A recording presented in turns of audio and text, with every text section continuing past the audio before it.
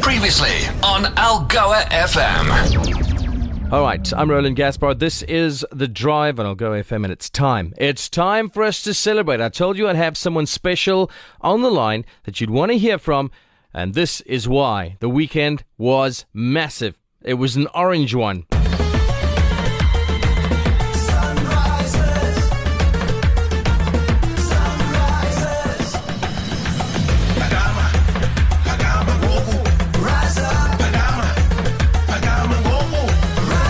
It was a massive weekend. Yesterday was the day we've been waiting for right from the outset of the Betway SA20. The Sunrisers Eastern Cape did the deed. Well, chatting to the captain right now, Aiden Markram, how did it feel for the team and you to raise that inaugural Betway SA20 trophy? Yeah, same thing. It was awesome, I tell you. Obviously scheduled play on Saturday and then quite a lot of rain was in the area, and then for it to be moved to yesterday and for the whole day to turn out the way it did was awesome to be a part of. It was awesome for all of you, but there are definitely a couple of folks who want to rename a couple of streets in the Eastern Cape. Streets like Bossington and Fundamarva. Yeah. Rossington, Bossington. How was that? It was awesome, Sam. We had a great comp, and that little knock that he played for us yesterday took a lot of heat off of us in the middle order to chase down that target. So he's had a great competition. He's a great guy. It's awesome to have in our change room, and I'm very stoked for him that yesterday was his day. Well, talking about batting, the semi-final, I think we wanted to rename several streets after you. How was that? Yeah, it was special. It was fortunately my first 100 that I managed to make, and to do it in a semi-final when we were under a bit of pressure was, it was nice to be able to do that. So, good semi-final at the end of it, a nice tight one, a good batting wicket, and for us to get over the line and get into the final was big. Yeah, let's talk about the bowling, especially in the final. Yeah, they were great.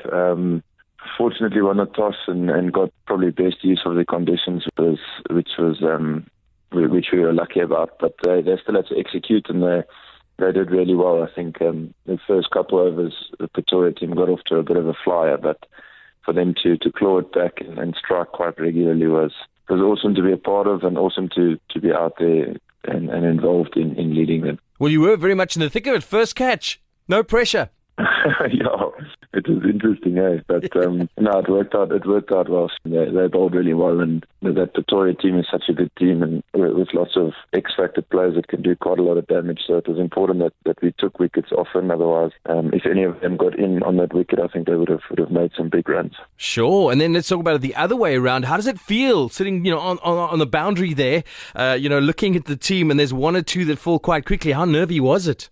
It is, especially in a final like that. It gets a bit more nerve-wracking than usual. But I suppose it's about us still trying to play a consistent brand and an entertaining brand that people like to watch. And yes, we lost a few wickets along the way, which made it a bit of a tight one in the end. Tense.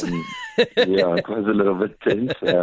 I'd be lying to you if I said I wasn't a bit nervous, but it's all part of a day like that, and the boys that got us over the line did a great job. Well, across the season, you really have seen, the nature of the team sport. It's not just when you're fielding. It's that consistency where on one day, one of the batters does it, and another day, one of the bowlers just fires, depending on conditions and timing and all those things. So it's really been a team effort across there. What's a special moment for you, aside from the ones we've just mentioned? Maybe what's another special moment? There was quite a few throughout the conference. So we started quite slowly, but managed to get a bit of momentum throughout that middle stage. But I think that win against Mumbai Cape Town was quite a big win where Marco Jansen almost did the impossible, scoring 60 odd off, I think it was about 20 odd balls, and helping us chase down that target. And I think that game was pivotal in terms of us turning our campaign around. True, we're running out of streets to rename after you guys. But listen, speaking of which, the Orange Army was behind you all the way. How did it feel at St. George's Park at the home games? It was awesome, and I'll tell you, it's like having an extra player with you out there on the field, and the energy and the love that they brought for us was something we can't thank them enough for. We wished we could have had all of them over at the final yesterday, and the band and everything like that. But it was a good first year of the tournament, and hopefully next year we can see a lot more of them and do slightly better at home as well for them. Well, we're celebrating it with you and the rest of the guys now. Thank you so much. We put all our faith in you guys, and you certainly sent it back in heaps. capes. Really, really amazing. I had a friend that I bumped into. I said, if you could ask Aiden Markram anything, what would you ask? And he said, what was heavier, the trophy or the check? Definitely the trophy, I'll tell you. Well, that's what we wanted most of all. And the other is well-deserved. Yes, and thank you, Roland. I appreciate it a lot. Thank you. Thanks, Aiden Markram, captain of the Sunrisers Eastern Cape, winners of the inaugural Betway SA 20. And Algoa FM is a proud radio partner to the Sunrisers Eastern Cape. Your digital library experience. Podcasts from algoafm.co.za.